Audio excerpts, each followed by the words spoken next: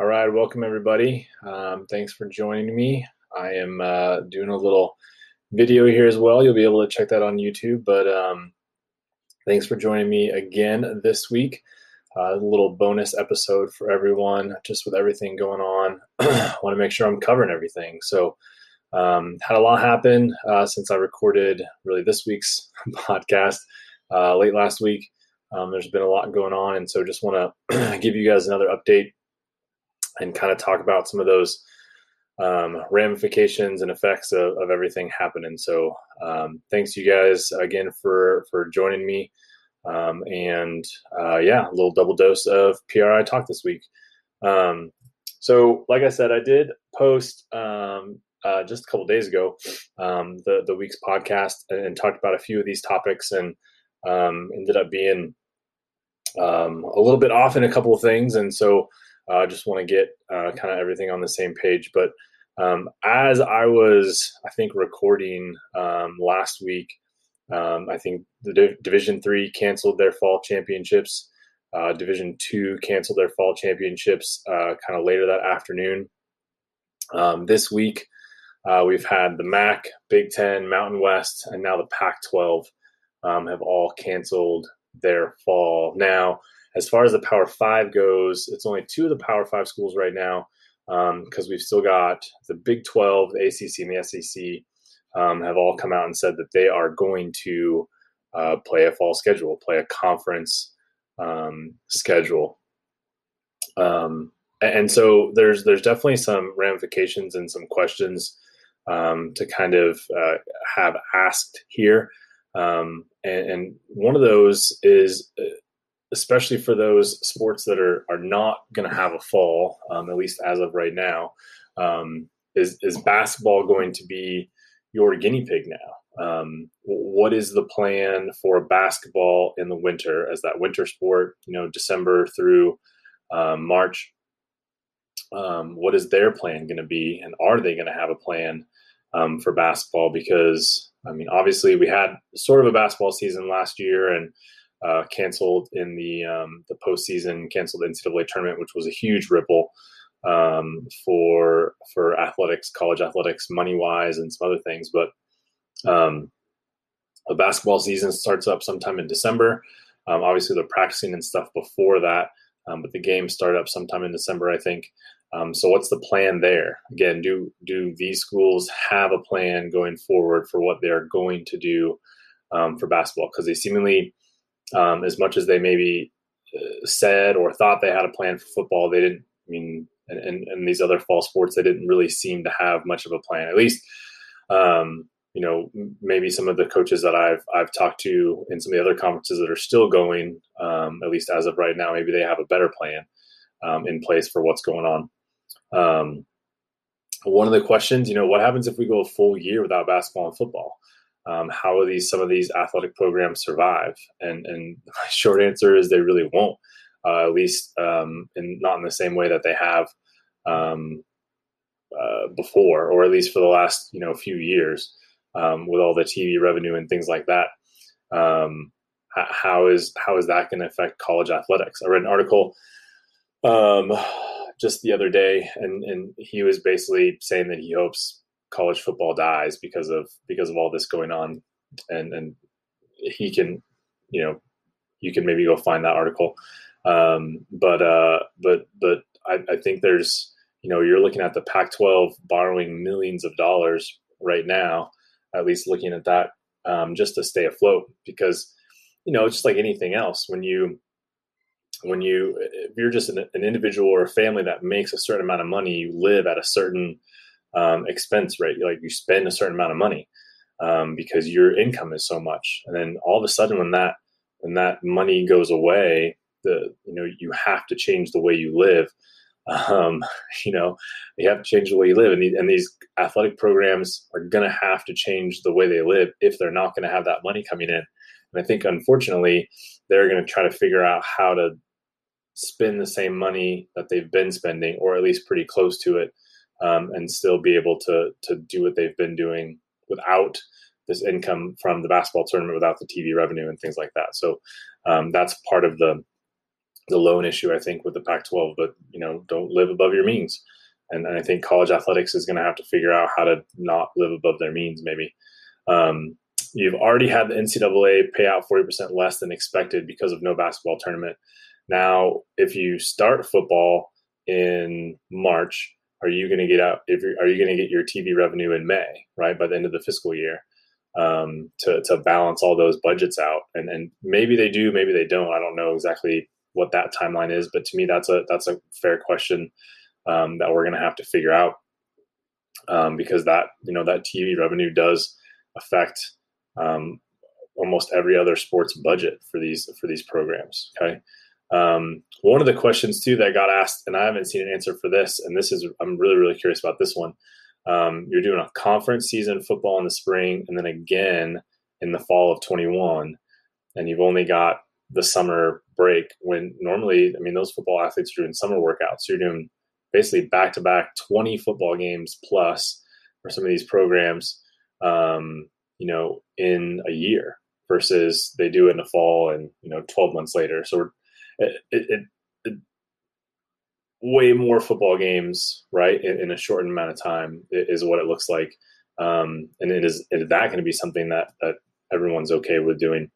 And again, my standpoint this whole time is I don't really see us being in a different spot come January, when we're talking about spring. When athletes come back the end of January or whatever, and you start practice again for spring sports, are we going to be in a different place than we are right now? Are we going to have a better plan than we do right now? Gosh, I hope so, because we've already done it with basketball. But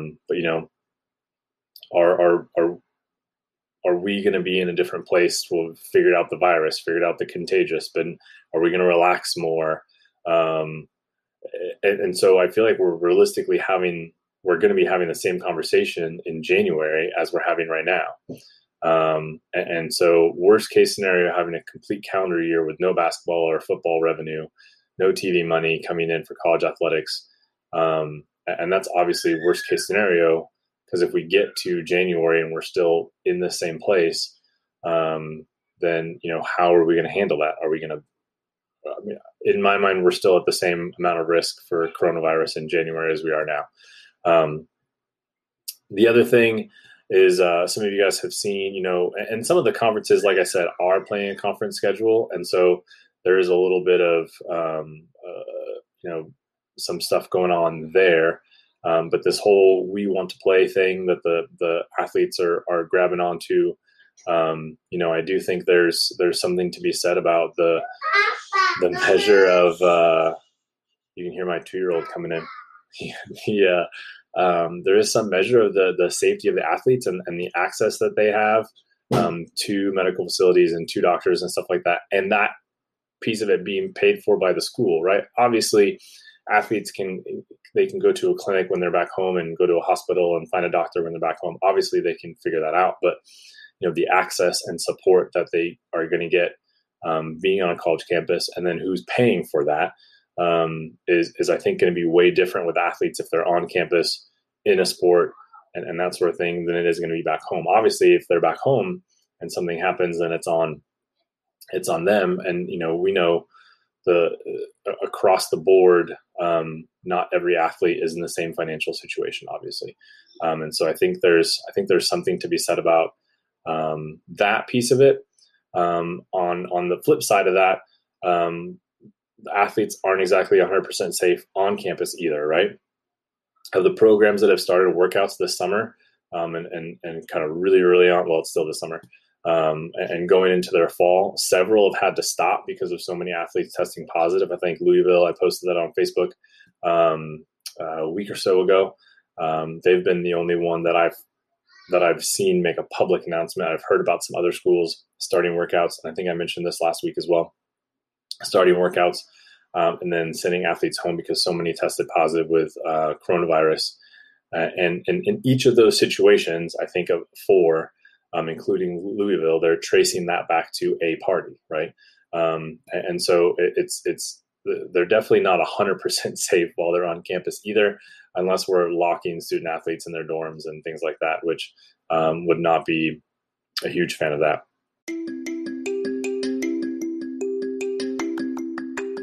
Hey everyone, thanks for listening. If you have found this podcast interesting, helpful, or beneficial, or you're just a huge fan of myself, then please think about donating to the PRI Talk podcast.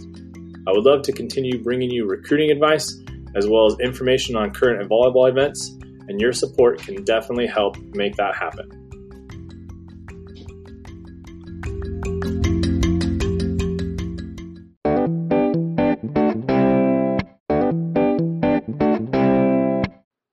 But there are going to be some recruiting ramifications, and I'm sure y'all definitely want to hear me talk about that.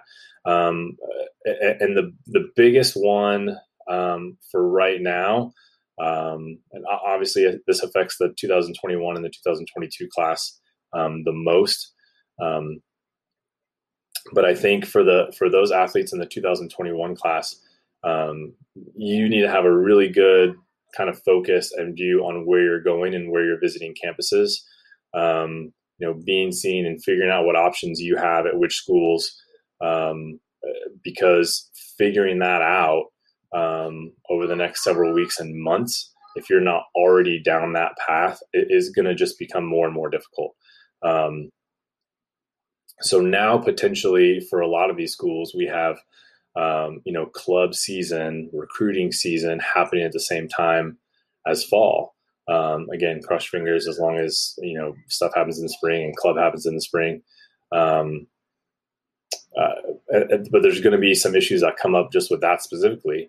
One of the first thing is we don't know what coaches are going to need come the fall of 2021, in the fall of 2020. Normally, as I've been doing recruiting, coordinating stuff at the club level for almost 3 years now, I start getting emails in September, August, sometimes, even if they lose kids, right? So coaches figure out pretty early on in the fall, and obviously at the end of fall as well, but pretty early on in the fall season, coaches got a pretty good idea of what they're going to need unsigned senior wise. And so they can go into January, February with feelers already kind of sent out and maybe their eye on a few unsigned kids already, as far as finding those unsigned kids. Well, now if we're not playing volleyball until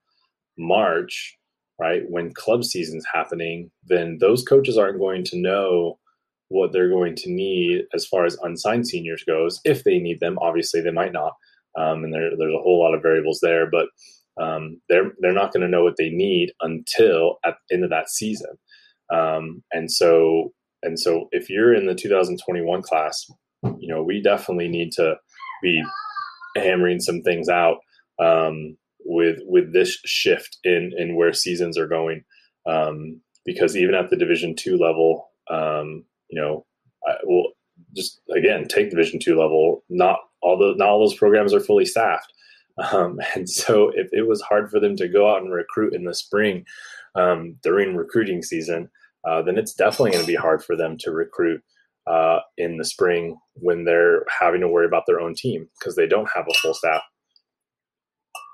So, and especially, now that we're talking about budget cuts potentially in a lot of different areas, for recruiting and staff and things like that, we'll see skeleton staffs for the most part, if at all, during the spring season. So that is going to make it really, really difficult for the 2021 class. And for all of my kids in the 21 class that are still looking, I know right now, we can't plan on waiting that long. Again, especially because a lot of these coaches are going to be coaching their teams during the spring. And so we've got to do our due diligence in getting in front of those coaches and getting as much film as possible in the fall as we can and sent to those coaches, because they are, one, going to have to watch high school film in the fall and recruiting film in the fall and in the spring, obviously. But because here in Texas, I'll throw that out there. Here in Texas, we're still doing high school sports, and there's a lot of other high school sports as well. At least as of right now, I saw something that Max Preps put out on Instagram that said 8 of the 11 states represented in the Big Ten are still doing high school sports in the fall. And that to me is really interesting. And obviously high school is will be on the other side of college. It's not like high schools make a decision and then colleges make a decision based off that. It's usually kind of the other way around, if at all. But lots of states still doing high school sports. And so there's going to be film that you're going to need to send to college coaches this fall for sure, and definitely into the spring. And then on the coaching side, and I talked about this a little bit last week, after and Hugh and I talked about this, about the AAU tournament, moving forward, college coaches, we're going to have to figure out how to recruit kids off film. And it's just going to be, have to be one of those things that we get better at and plan on doing. So with the 2022 class, one of the biggest things that I found that's hard for this class right now is that if you weren't on a coach's radar at the tour finals down in Austin or at Triple Crown, it's hard to get on their list. And now with moving seasons again potentially, and again we've still got 3 Power 5 schools that are going to play in the fall, at least as of right now. Getting in front of those coaches is just going to be more and more difficult. And so until all of their options that are on their board already go away, getting on their radar is going to be difficult. And so, same thing as far as film goes, got to get film out to these coaches this fall when your high school team plays. And I'll tell you what, if your high school or your club, and I'll give a free a shout out to the huddle stuff right now. If your high school doesn't do the huddle stuff where they actually go through and tag all that film for you at the high school and club level, then if you're a high school coach or a club, listening to this, it's definitely something that, or a parent even, it's definitely something that you might want to invest in, or at least look at, because the opportunities for college coaches to watch film of your athletes in that way, right? Just like they would scout their opponents, because it's basically the same system that they use at the college level with volumetrics, or similar. That they can just plug in which player from the opposing team that I want to watch, and I can watch all the film from her that season. So it's a really, really neat system for them. They understand it. They know how to use it. And so that's my 2-year-old. That's Finn. He's breaking in to the office. But there is, there's definitely some options there. But film is going to be huge this fall for those girls that are uncommitted, and getting that film from a high school season. You definitely need to be recording your high school games this year. Because I think there's going to be a lot that happens over this fall through that film. And again, coaches are going to have to figure out how to make these decisions in not watching kids live. That's always been the thing, is I watch film and then I go watch a kid live. And chances are these coaches aren't going to have the opportunity to do that.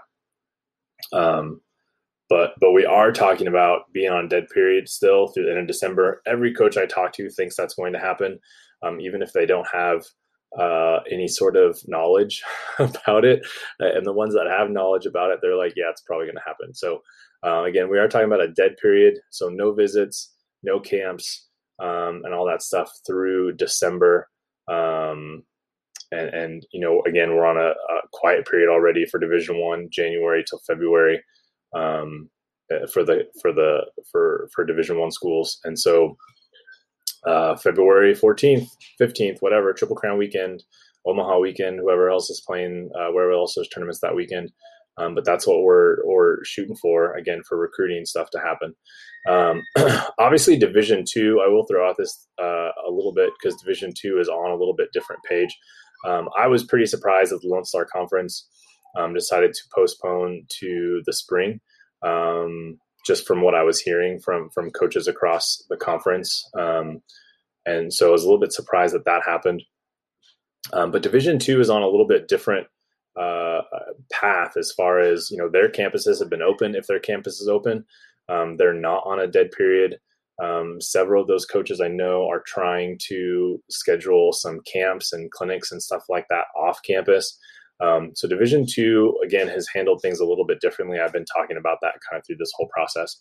But there are going to be options there for Division II schools to do some camps, do some clinics, maybe make visits and things like that, because Division II is not on the same kind of path as far as dead period and quiet period that Division I is right now.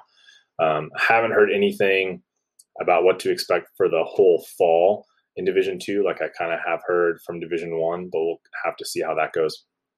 For the class of 2023, I think mostly we're going to be on track there. There's not a whole lot that's going to happen, although there are several coaches in schools and programs and conferences that are zeroing in on kind of maybe their top kids. As I start to get more and more emails, that's becoming more and more obvious that there's already some of them starting to zero in. I don't expect the June 15 thing to change for the 2023 class. I think by the time we get there, hopefully next year, we'll have a lot of this figured out. And for those schools that are already ahead, done with 21s, done with 22s, looking ahead to 23s, they're looking at that June 15th date and making those phone calls and making that June 15th contact date as on schedule as they can. And then, once we get closer to that, though, I'll definitely have some more insight. But 2023 class, again, depending on what schools are able to get out in the spring and do some recruiting, that's going to, limit and determine, who's able to watch you play and who's interested come June 15th. So that's something to watch too. But we'll handle that kind of a little bit down the road. But really, it is the 21 and 22 classes that if you're still looking, there's a lot that we need to be doing this fall. So one of the things too that I thought was really interesting that I hadn't thought about yet was that all these college coaches that just had their fall season postponed to the spring, they're not going to be able to coach club. And that might not seem like a huge deal to a lot of people, but I know for these individual coaches that use that money to kind of supplement income and camps supplement income and things like that, especially when, and if you haven't heard, ask around some of these college coaches, but there's a lot of college coaches that have been furloughed through this time. And I would expect, again, because of budgets and things like that, and ADs and presidents trying to save money, that we're going to see more coaches furloughed throughout this fall. Coming from the perspective of, if we don't have a fall season, why do we need, full-time staff here when we've barely got enough, students on campus? So I think the effects and the ramifications of all this are something that we need to watch and be mindful of, because I think there are going to be a lot of negative impacts. Financially, obviously, and in well-being has been one of them. And I think it's going to, again, the ripples of this for college athletics is going to be huge. And so definitely wanting to keep an eye on that. But for those of you guys that have been, kind of asking about the recruiting stuff, it is going to be a challenge. And I just encourage, all of my athletes and any that aren't, I guess, my athletes, anyone that's listening to, make sure that you're doing what you can to get in front of these coaches, and get send them film what you have. I have athletes sending me, right now, just practice film, and we're kind of going through it and talking about what they need to put in the practice film, what they don't want, and what the coaches really want to see. Do they really want to see a whole practice? Do they not? And I'm kind of talking to those coaches about that as well. But, even just some 6-on-6 in the gym play for club practice. I know there's lots of clubs here in Texas that have had been practicing, before high school season started. So there's a lot of film that you can send coaches and give them an idea of what you're capable of. And so there's a lot that you can be doing. And as always, my encouragement, do not slow down, stay aggressive with what you're doing, and make sure that you are getting in front of these coaches. So yeah, that's it. thanks again, you guys, for listening twice this week, 2 episodes. Maybe we'll have to make this normal. We'll see. But yeah, I hope everyone has a great week. I know that high school is starting up today, I think. I saw some parents posting on Facebook earlier. They're sending their kids off to school for in-class or remote or whatever y'all are doing. But good luck with that. I know, again, here in Texas, high school season is has started. Practices are going on and things like that. So good luck to all of you guys starting your varsity and JV seasons for high school this year. And, to all the 2021 seniors, good luck. And I hope you guys have a safe and healthy fall. And thanks again for listening. And I'll be here again next week.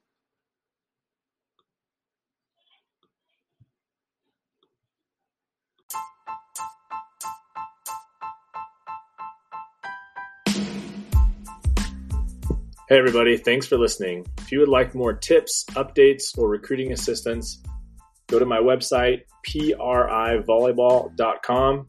Check out my blog or reach out to me directly if you have any other questions. You can also find me on social media, on Facebook and Instagram at Parallel Recruiting Initiative.